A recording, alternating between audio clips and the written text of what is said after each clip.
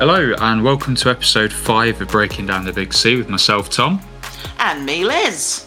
So today we're joined by Rhea, who is a clinical matron for cancer services, while studying a professional doctorate in health, whose story surrounds her time with cervical cancer.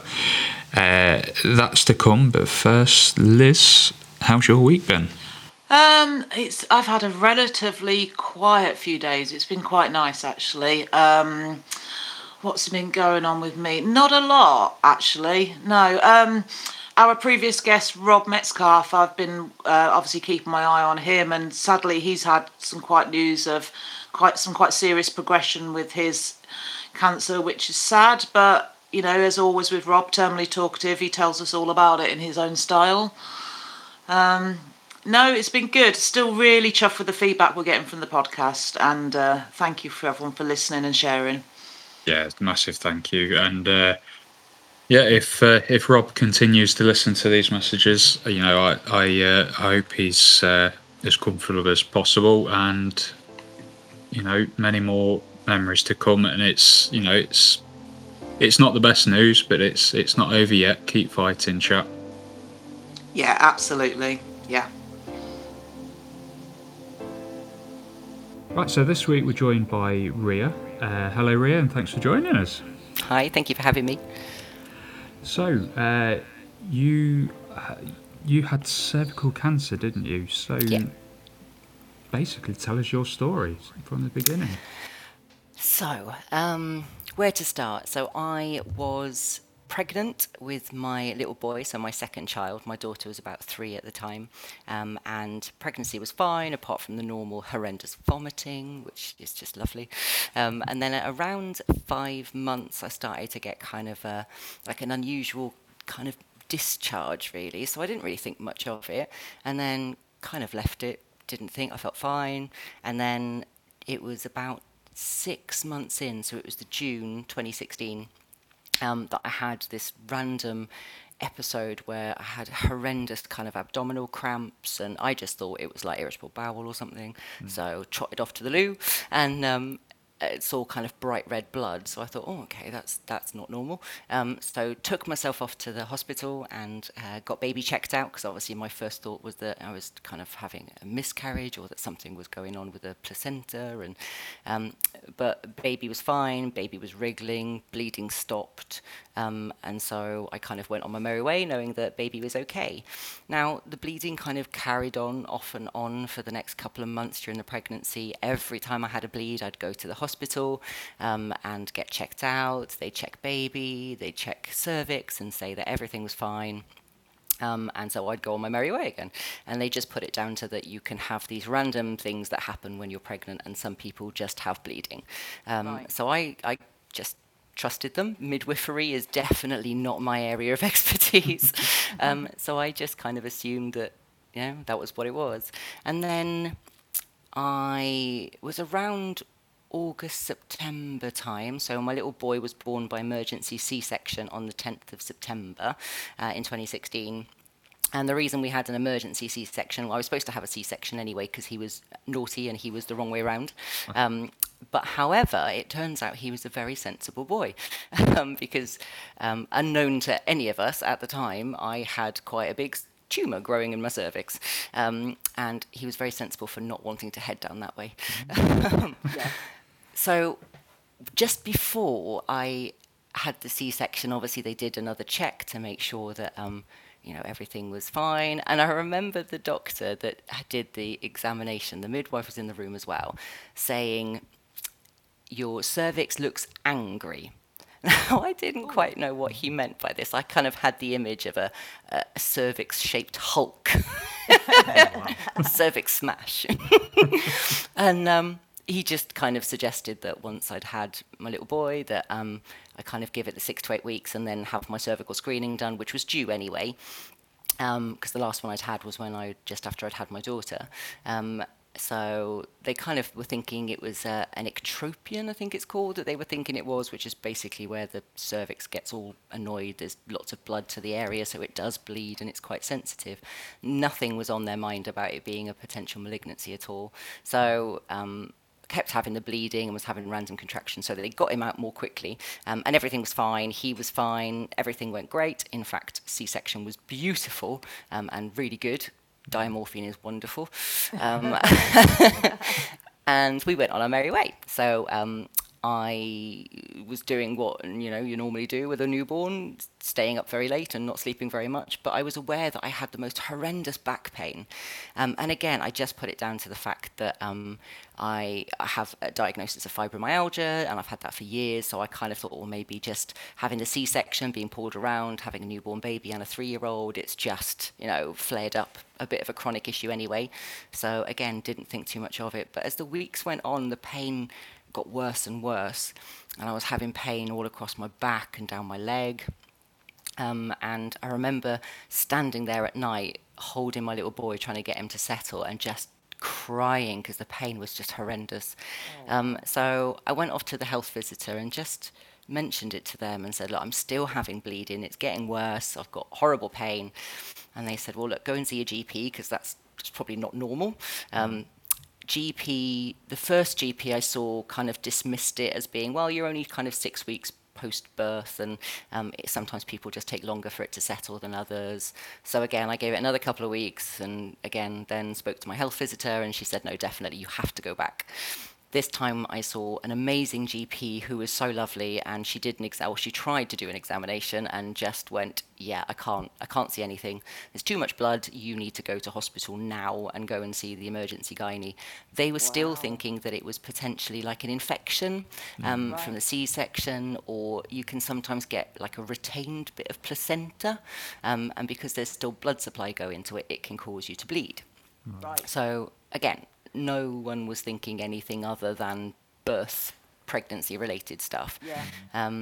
So when I went along to the to the emergency department and saw the gynae that was there, who basically just gave me some antibiotics and some medication to help with the pain and to help with the bleeding, and sent me on my way and arranged for me to have an ultrasound the following week, which was fine. Again, at that point, I wasn't really thinking anything other than pregnancy stuff.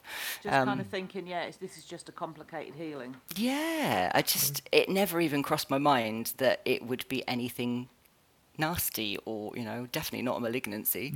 I guess why would you think? No, like exactly. And I think, from doing a bit of research since, it's so rare to have cervical cancer in pregnancy. It's something like 1 in 10,000 or something ridiculous. Wow. So it's not on anyone's mind.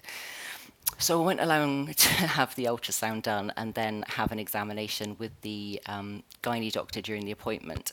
Now, the gynae doctor was absolutely lovely. She was fantastic, and she did the examination and she had the results of the ultrasound. And she said, she was talking to my little boy who was with me in the pushchair, and he was only kind of, he must have been about 9 weeks old at this point. So she was being all lovely with him, and then said, get yourself dressed. I'm just going to go out and speak to my consultant, because she was like a registrar, and said, I'll come back in and then we'll let you know what the plan is. So I said, fine, got myself dressed, chatting to my baby, and she came back in, and immediately I knew that something was not right, because she did the thing that she was meant so well with it, but she literally sat right next to me on the bed. She put her hand on my leg. She almost did the whole head tilt thing. And she changed from being so like smiley and happy and chatty to being very kind of serious and quiet, and was like, we're going to refer you for some more investigations, and we're going to refer you within 2 weeks. And obviously, being a nurse, I went, okay, right, so That's not great. And she said, well, in the examination, we've seen something is not normal, so we need to refer you to have like a colposcopy, so have a proper camera, get a better, closer look at what's going on. We're not thinking that there's anything really nasty. It's just that, you've got some symptoms and we have to do this. This is normal process. And of course, I was thinking, yeah, that's rubbish. You don't refer people via a 2-week wait pathway if you're not thinking cancer. Yeah. So I went away from that, and in my head, I kind of put 2 and 2 together and accurately came up with 4. Everyone else thought I was coming up with 40, but I was right. All my family. You do, yeah. I think once they said that, everything kind of fell into place, and I kind of just went, oh my God, why didn't I realize this beforehand? I'm a nurse. Yeah. I should know this stuff. But you just don't think about it. I was 35 with a newborn baby and a 3-year-old. It was definitely not part of the plan and not something I ever anticipated. Nobody else in my family has ever had cancer. I've always had my cervical screening, which has always been fine, negative, no abnormalities at all, ever. So again, it was never something that I even contemplated would be on the cards. So I went to the colposcopy. Within a week, I was seen and had the biopsies done there. They were amazing in the colposcopy clinic at Maidstone, Tunbridge Wells. I can't fault any of the care that I had. They were absolutely fantastic. And on the day, I put him on the spot a little bit, the consultant gynae-oncologist who did the biopsies, and he said, obviously, I've seen a visible mass. Obviously, I won't know if it's cancerous until the biopsy results come back, but I'm pretty certain it will come back as something. And I did ask him outright, do you think there's any chance that this is benign? And he was very honest and said no. I'd be very, very surprised if this was benign. But obviously, we won't know what the staging is or grading or anything like that until we've done biopsies, until they come back, and then until we get you a CT scan and an MRI scan, and we'll maybe have to do an examination under anaesthetic to get a better physical view as well. And so I kind of went off. At this point, I was on my own, so I'd gone to the appointment on my own or with my baby. So it was all a bit of a blur. I do remember afterwards going and sitting outside the women's and children's area to feed my little boy, because I was still breastfeeding at the time.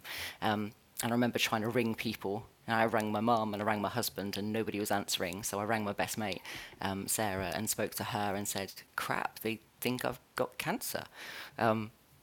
And it was just really surreal, just really real surreal experience. Just, very, very odd. It's difficult to kind of describe how you're thinking or feeling unless you've been through it. I just, no matter what you read in books and stuff about how people might react to different situations and things, you can't really have an idea of what it's like unless you've been through it yourself.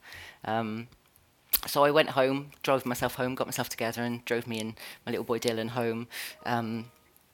And then after that, it was a bit of a whirlwind, really. So I remember having to obviously go for the scans and things, but I don't know whether it was fortuitously or not. I ended up being rushed to hospital. I had a fever of kind of 41.5 and was having kind of uncontrollable shivering rigors, and the pain in my pelvis was just horrendous.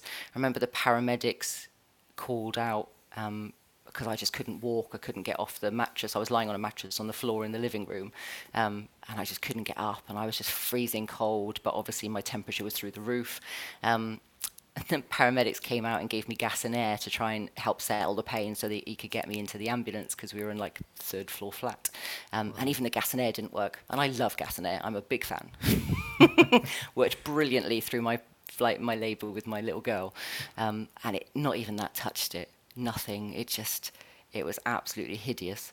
But eventually they got me into the hospital and they kind of investigated. They were thinking that I had sepsis, but they couldn't find any reason for why I had, just a ridiculously high temperature and why my body was reacting that way. They took swabs and bloods and gases and everything that they do. And so whilst I was in hospital, I met another fantastic consultant gynae-oncologist who was just, amazing.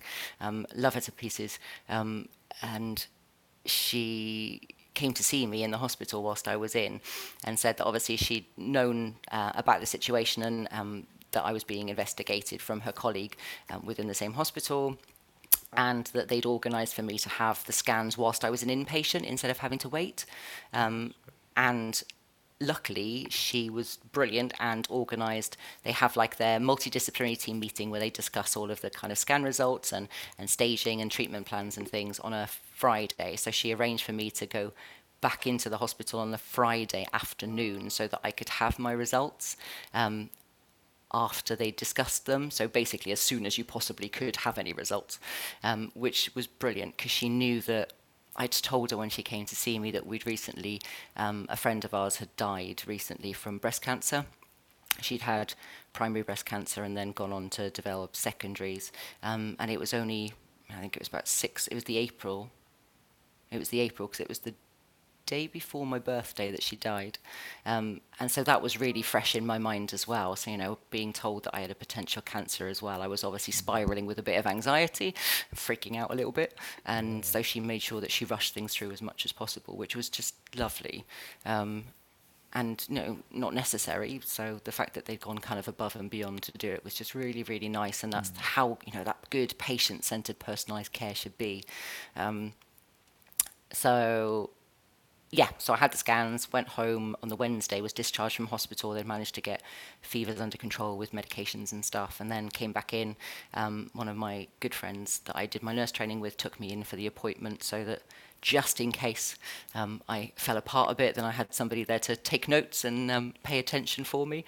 But I'd been doing my research myself, as you do, Dr. Google. Luckily, being a health professional, I didn't just use Google. I used Google Scholar, so it kind of felt a bit more academic. But I'd been reading all about treatment plans for cervical cancer for the different stages, and so when I went into my appointment to be told my results, in my head I'd already diagnosed myself with stage 4 because the pain in my pelvis was so severe that I assumed it was in the bones. So I kind of had already set myself that it was going to be incurable and it was going to be horrendous and really advanced. So actually when she said it was at the time it was classed as stage 2B. So that's where it's greater than, I think, like 4 centimeters. So mine was about just over 5 centimeters. And it had spread into the parametrium, so the tissues surrounding the cervix, and it had also gone into the lymph nodes in the pelvis as well. And at the time, lymph nodes didn't change your staging with cervical cancer. Right. So in 2018, they changed the staging so that now lymph nodes are change your staging if you have lymph node involvement, depending on if it's localized in the pelvis or if it's para-aortic and elsewhere. So I think if I'd been diagnosed with what I had been then now, I would have been staged as 3C1. So that's quite a big difference psychologically, I think, having that kind of difference in stage, because you kind of think, I said to them at the time, stage 2, oh, that's all right. It's kind of not the best, but it's not the worst either. It's a bit of I think I called it a mediocre tumour. Black humour is definitely my coping mechanism. So I was quite positive. I was like, well, actually, this isn't as bad as I thought it was going to be. I can do this. It's fine. Stage 2, it's not really aggressive and it's treatable. So it's, I think my prognosis from looking into it was around 45% or something, 5-year survival. But actually, I'm 4 years now this year. So, and have been clear and had no recurrences. So that's really positive. But yeah, during that appointment, they set out the kind of treatment plan. So they explained that I'd have once weekly chemotherapy, so cisplatin, which is comes from mustard gas, which is a bit scary. And it's also got metal in it. Somebody else taught us that, didn't they, Tom? Oh. Yeah, platinum. Platinum? Yes, yeah, Who makes taught sense. us that? That was Verity. That was Verity that taught us that. Yeah, we learned that if it's got platinum in it, it means it's got platinum in it. There we are. Oh, look, so I'm really expensive now. You see, I've had the same one, and I know nothing about it. I was just sat there and said, right, just put it in me. I don't want to know anything. Do what you need to do. Yeah. Yeah, I can't do that. I kind of wish that I could do the whole just get on with it, but I think I looked at it as a really, really severe form of continuing professional development. So as a nurse, I could use that and reflect on it as part of my revalidation we have to do. But so it was weekly cisplatin, 5 days a week, so Monday to Friday, external beam radiotherapy for 5 weeks. And then 3 sessions of brachytherapy, so internal radiotherapy for the 3 weeks after I'd finished the chemo and the external radiotherapy. So I thought, okay, so I've got a plan, and I was given a sheet, millions of sheets of paper with all of the dates and times that I needed to be in once they'd done my PET scan and everything that was sent out. And then, yeah, so I had to go through all the planning CTs where they kind of draw rubbish tattoos on you, which are just awful, little grey, bluey, splodgy dot things. I did say that they need to train them to do like skulls or butterflies or stars or something, just to make it a little bit kind of Something other than just yeah, the dots. just dots. Yeah, I exactly. didn't even get dots. I used to have mine reapplied with marker pen. Oh, really? Oh, see. So that was before tattoos.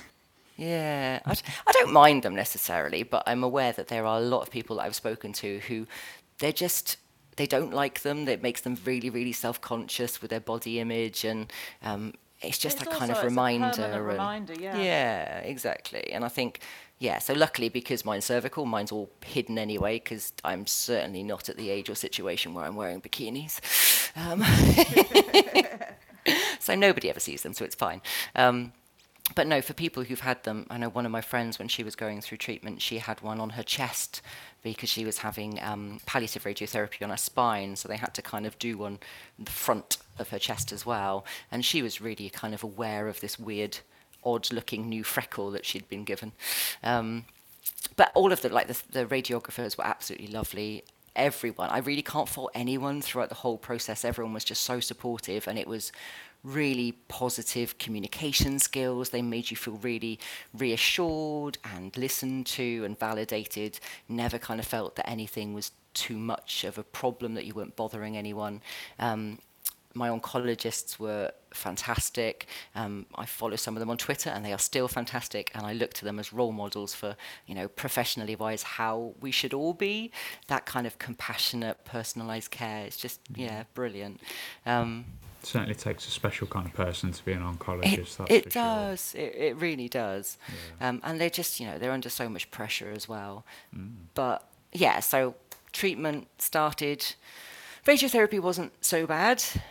Didn't really notice anything from that for a couple of weeks, and then it kind of kicked in a little bit after about 2 weeks or so. Then the side effects kicked in, and then that was pretty horrific with, passing all I can describe as foamy yellow liquid several dozen times a day.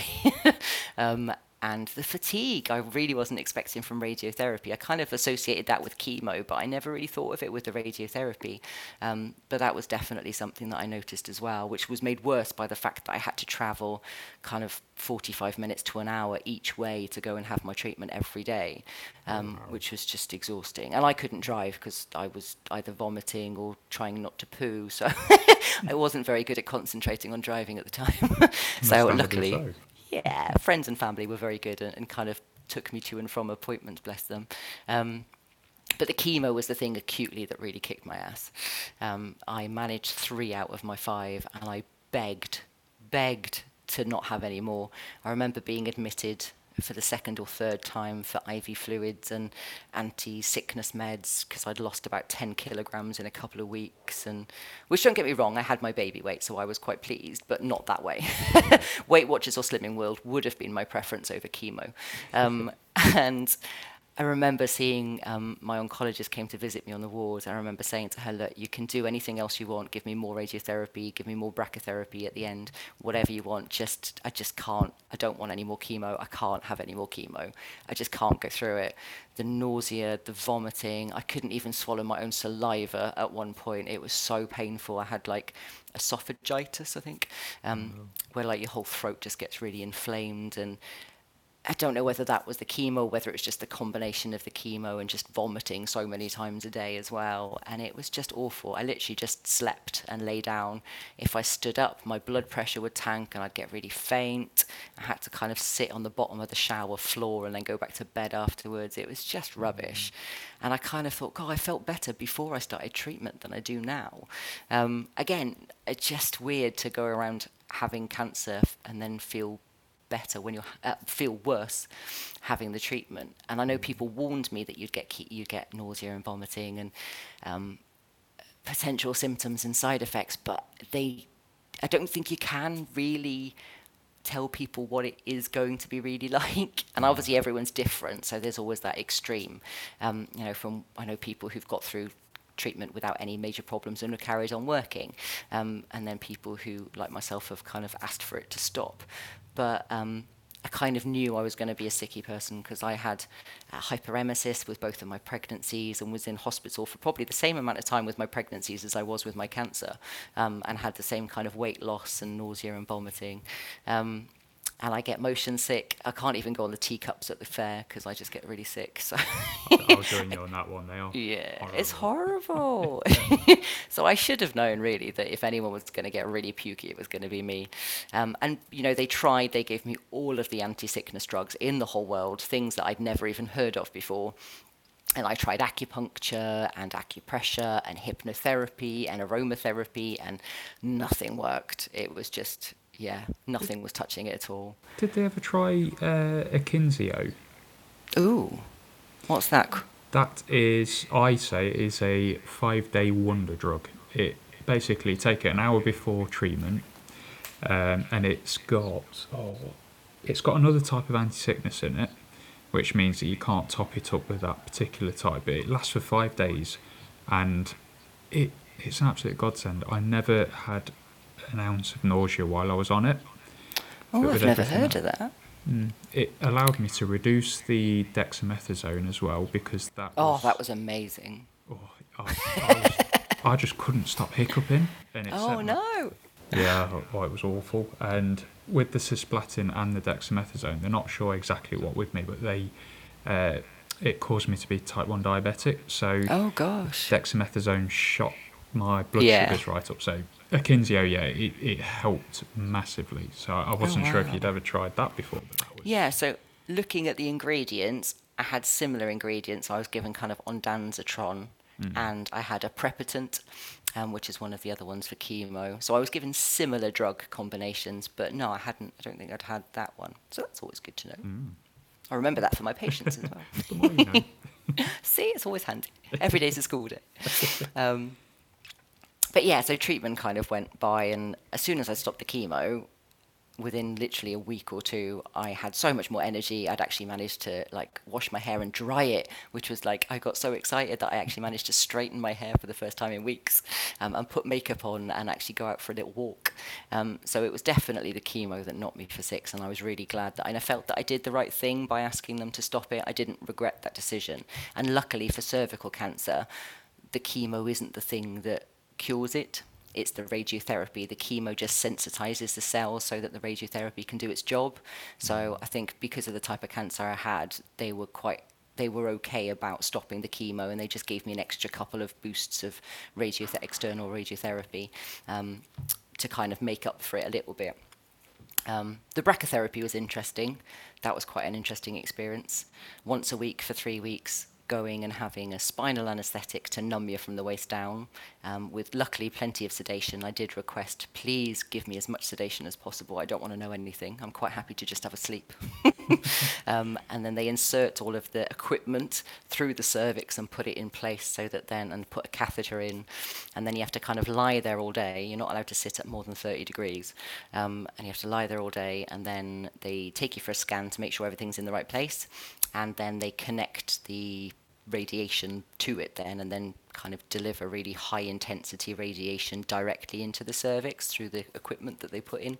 Wow. If you look up images, it looks quite scary. But obviously you can't feel anything because the spinal is still working at that point. Right. And they'll give you extra pain relief and things as well if you need to for when they remove it. But again, a lot of people have had quite traumatic experiences going through things like brachytherapy. It's very invasive, and especially for people who've maybe had sexual violence in the past or anything like that, it can be a really traumatic experience. And I think the one thing that is so important with the health professionals is that their ability to communicate and to reassure and to be able to provide that comfort and that kind of positive experience. So what could have been a very traumatic experience became a really positive one because of the team that I was supported by. And I still remember now to this day lying there kind of worrying that I was giggling so much that I was going to dislodge the equipment that they'd spent so long placing. Because especially one of the leads who's there now was just so funny and just distracting, chatting about anything in the world, anything that just gives you a bit of a distraction and humanizes everything as well.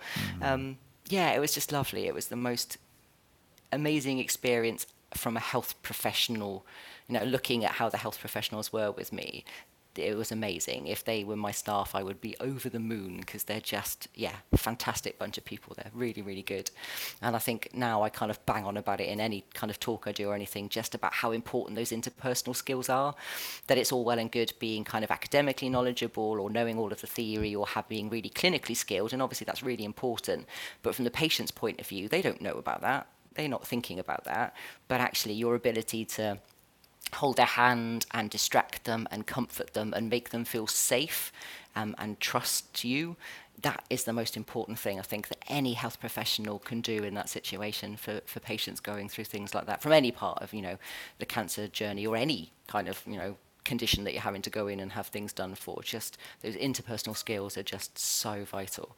And I do bang on about it a lot when I do kind of teaching sessions for like radiographers and things. I tend to focus on that more than anything else. So after treatment finished, I think that was when the fun and games began. So luckily treatment worked, and I had my follow-up scans, and I had no evidence of disease, which was great, and all really pleased.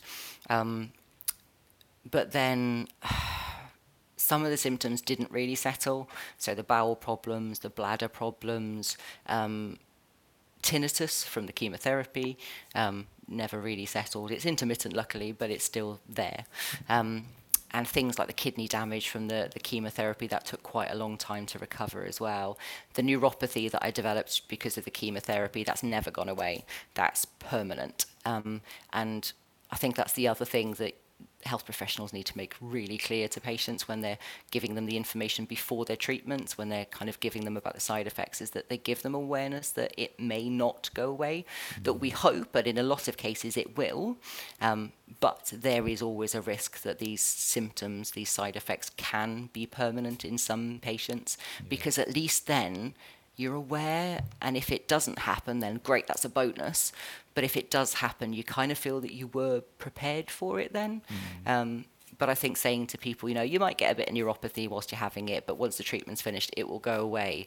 That gives people, that's not an accurate representation of what can happen. So I think that's really important, just for health professionals to be honest with people. You don't have to scare them, but, just maybe give them that kind of honest, informed consent that they know that it could happen. Yeah, I suppose it could save them a lot of time in the long run as well. Because a lot of follow-up appointments are going to be, well, I've still got this pain in my feet. When's that going to go away? And they're going to be having that same conversation over and over again.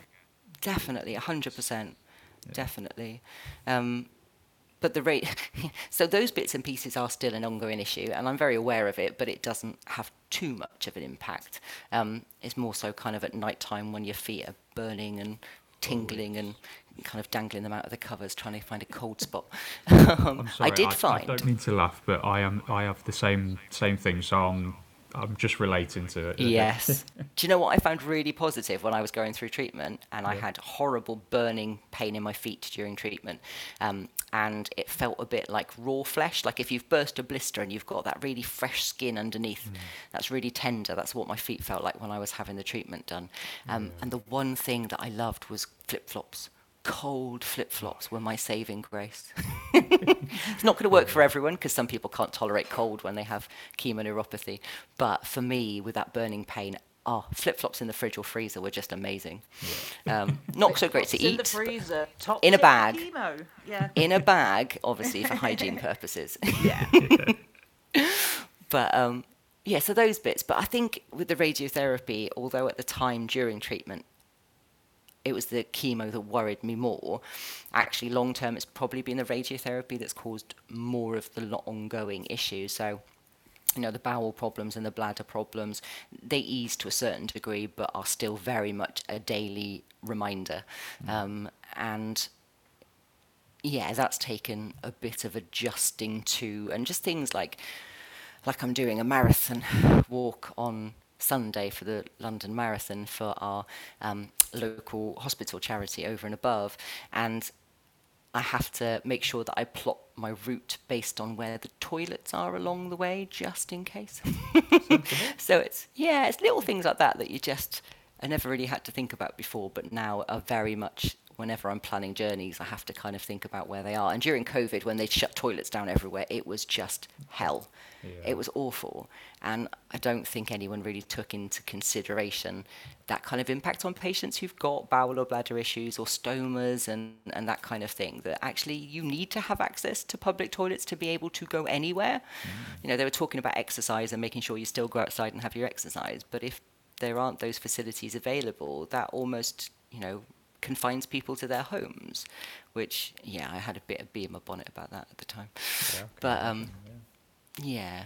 But having like a radar key, and I've got like a little thing on my keyring that I have just in case I need to kind of go into a shop urgently and say, please let me use your toilet.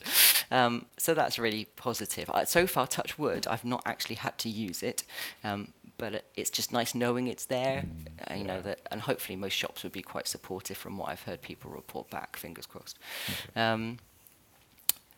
But I think, just thinking about the long-term effects of treatment. So this is where, for me, I've become very passionate about the long-term and late effects of treatment and making sure that patients have really good appropriate support, because unfortunately there isn't as much support out there for people once they've been finished their treatment and once they're classed as no evidence of disease, or once the cancer's been treated. Then there's a bit of a gap in the market where there's not that many late effects services around the country.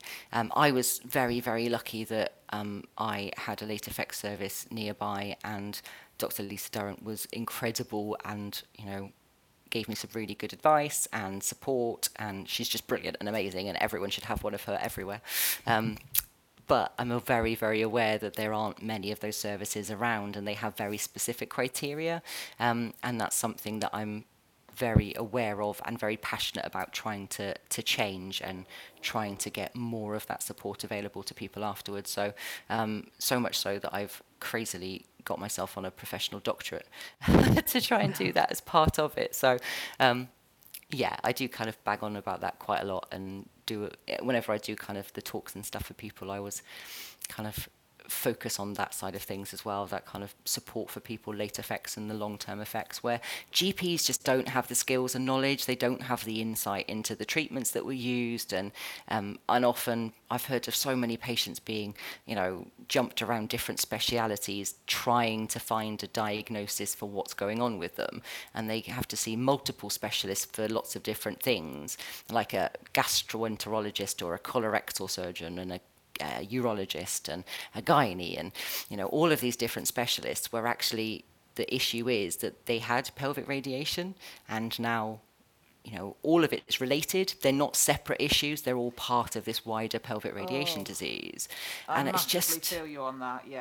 it's just so infuriating that they just... It's the gift that keeps on giving, and the more we educate and the more that we get out there, that people are going to start going, hang on, this might be linked to your treatment. Yes. And it saves months. As I say, I went through so many different tests when they were trying to get to the bottom of mine, and it was like, it's radiation. Yeah. And just knowing that, the one thing that Lisa did for me at the Late Effects Clinic that was the best thing in the world that really helped was just explaining why I had my symptoms and why it made sense that the radiation had caused those symptoms.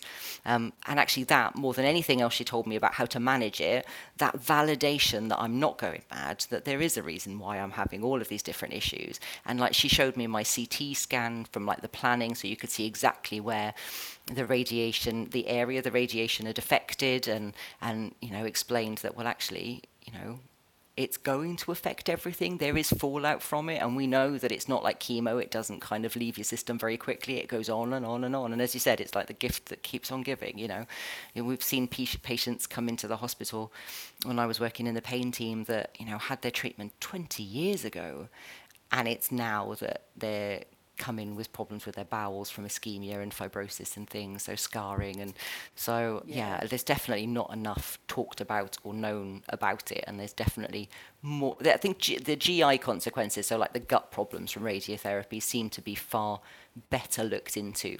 And Pelvic Radiation Disease Association UK are fantastic. They've done amazing work with specialists to have documentation and kind of guidelines for professionals. So if they have somebody presenting, to tell them, which tests, which examinations you should do, to try and rule out what it is or what it isn't. Because obviously there's multiple things that the radiotherapy could cause problems with, and it's about trying to find the right one. So mine was bile acid malabsorption from the damage to the small bowel.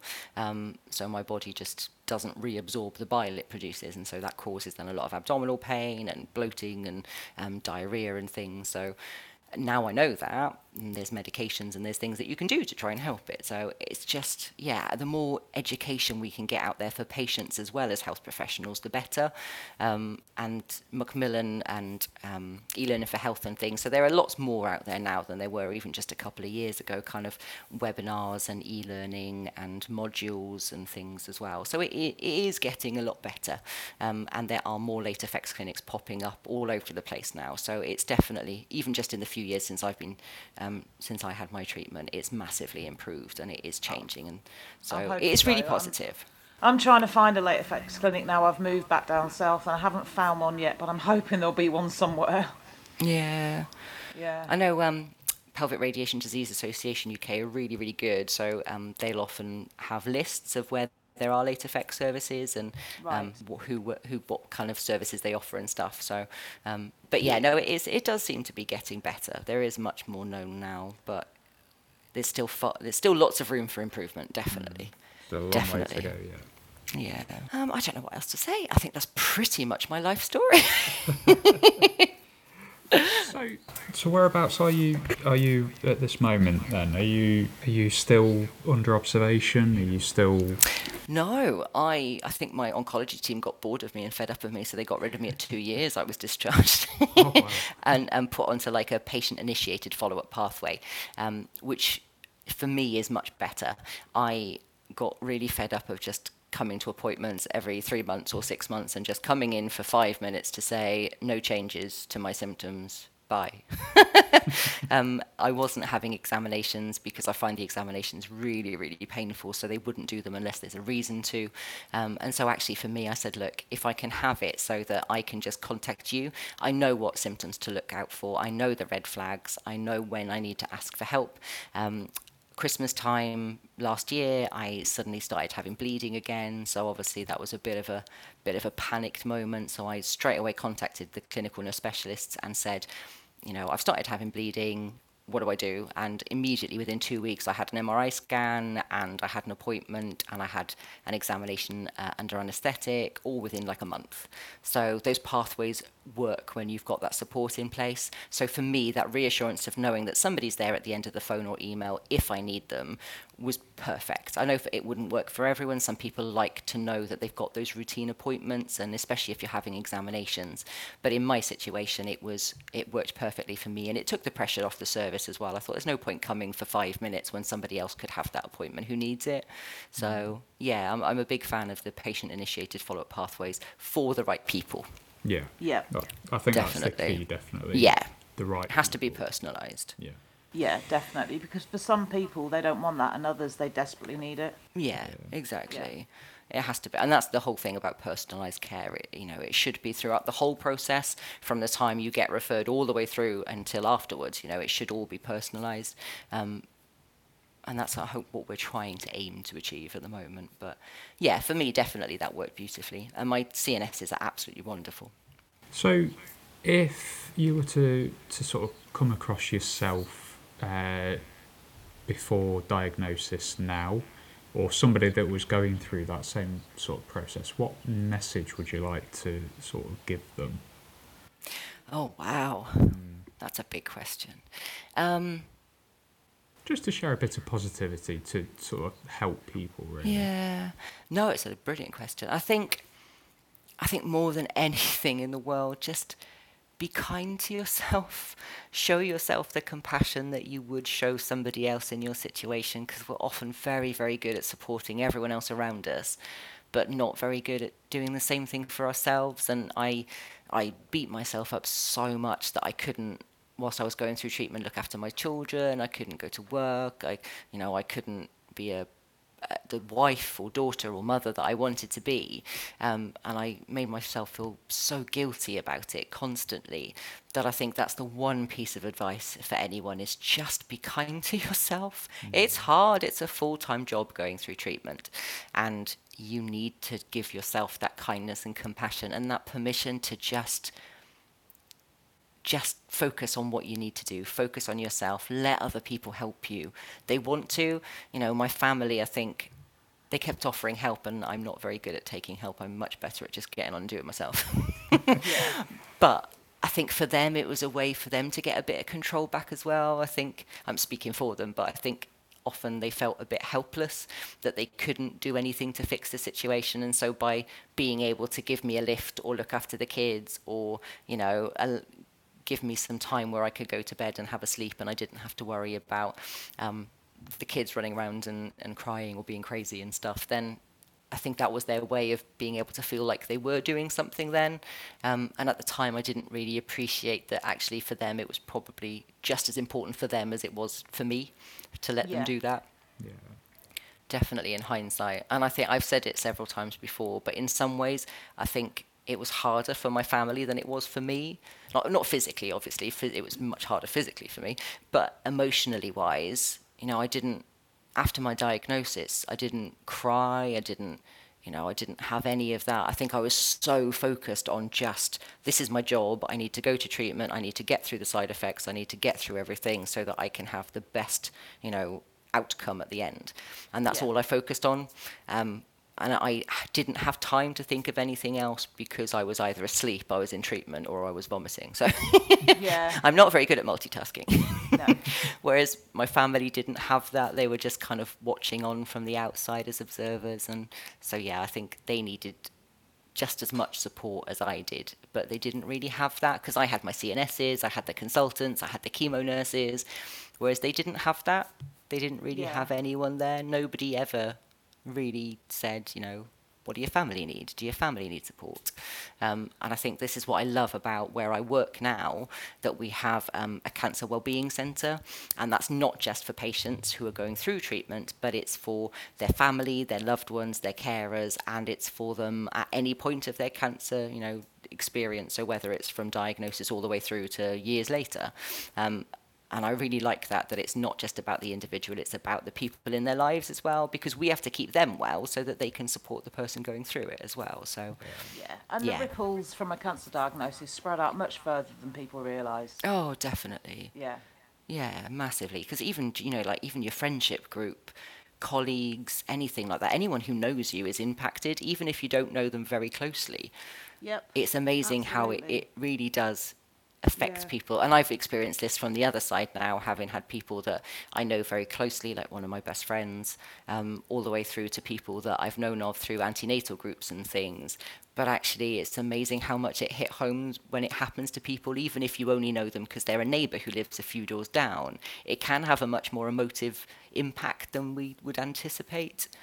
I always kind of thought it was just your close family and friends, but actually, you're right, it does have a much, much wider impact. Definitely. Yeah.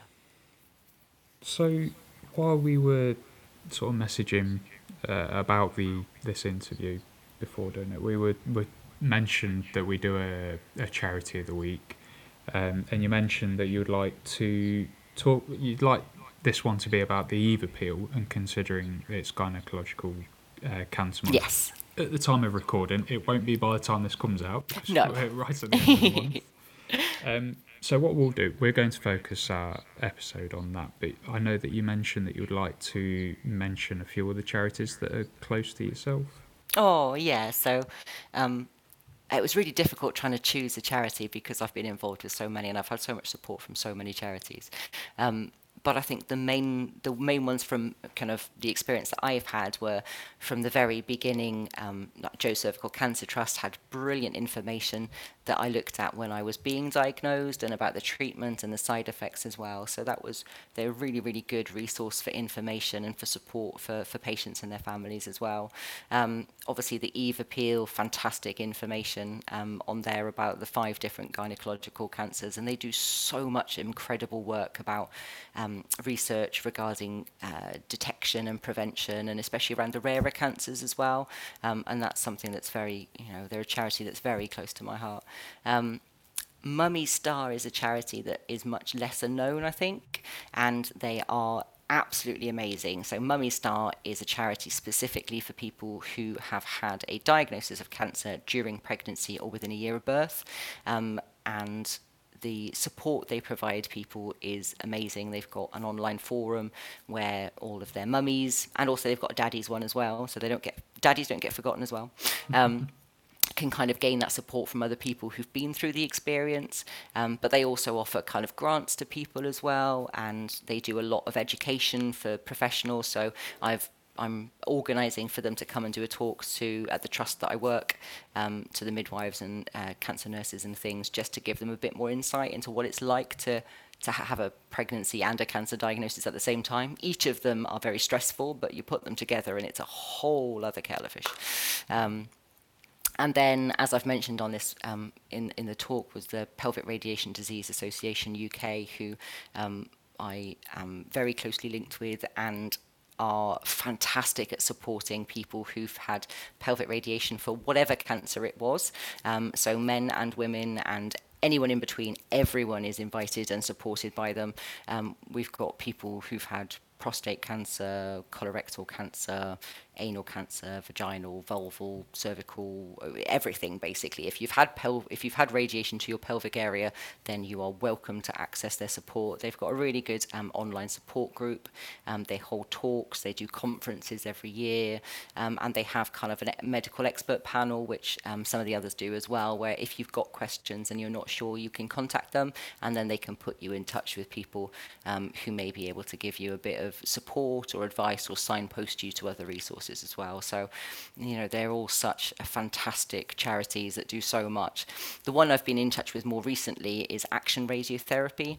And Action Radiotherapy are very much focused on improving access to radiotherapy, but also making sure that radiotherapy is delivered in as safe a way as possible.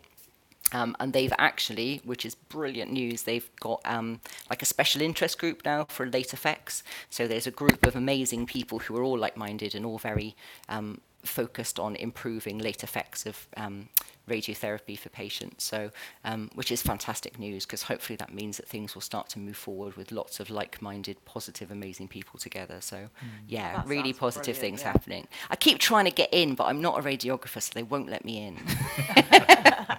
I haven't breached the walls yet, but I'm working on it. I was going to write an article for them, but they came back and they wanted like footnotes of where things had come, and it just scared me too much. I was like, I don't think actually I'm very good at this. No, it was you'd be too brilliant. scholarly, so I kind of backed out. If you change your mind, let me know. We can do it together.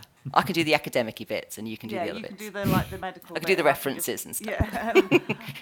No, it's really good. I wrote an article for Journal of Medical Imaging and Radiation Sciences, and that's the first article I've ever written as a patient. It's the first article I've ever done. I haven't done one as a professional either.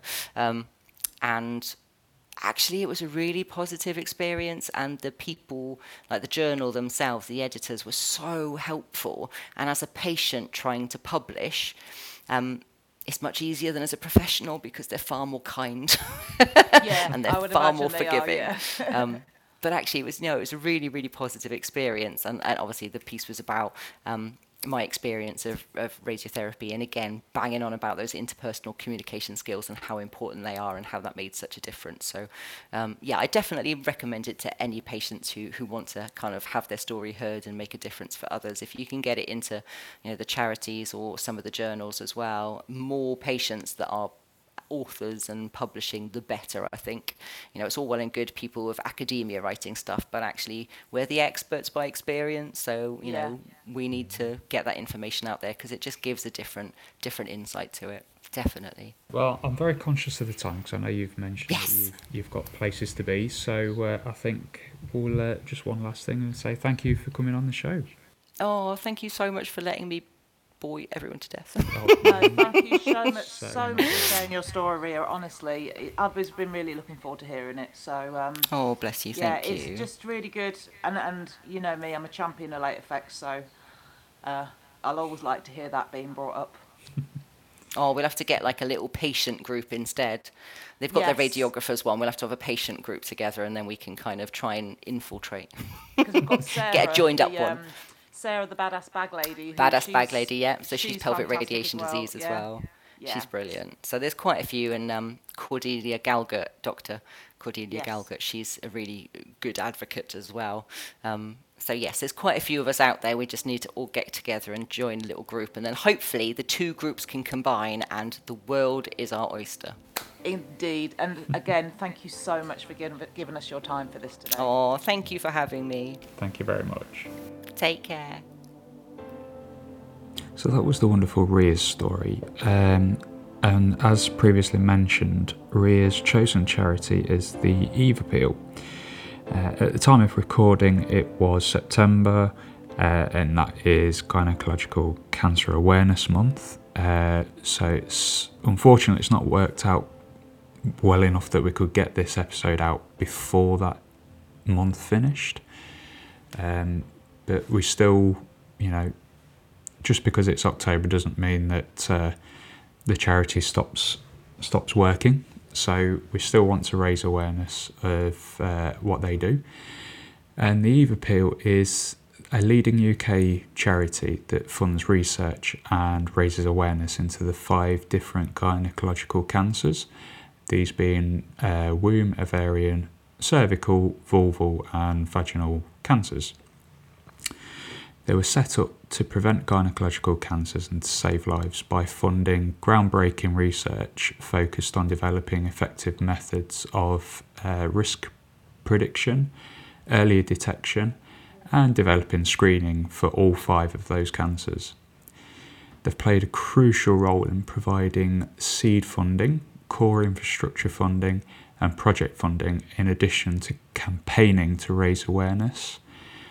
The world-leading research that they fund is ambitious and challenging, but their vision is simple: a future where gynecological cancers are a disease of the past. And rightly so, because they are so devastating to so many people.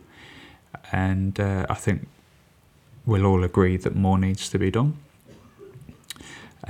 To find out more about the Eve Appeal, please go to www.eveappeal.org.uk.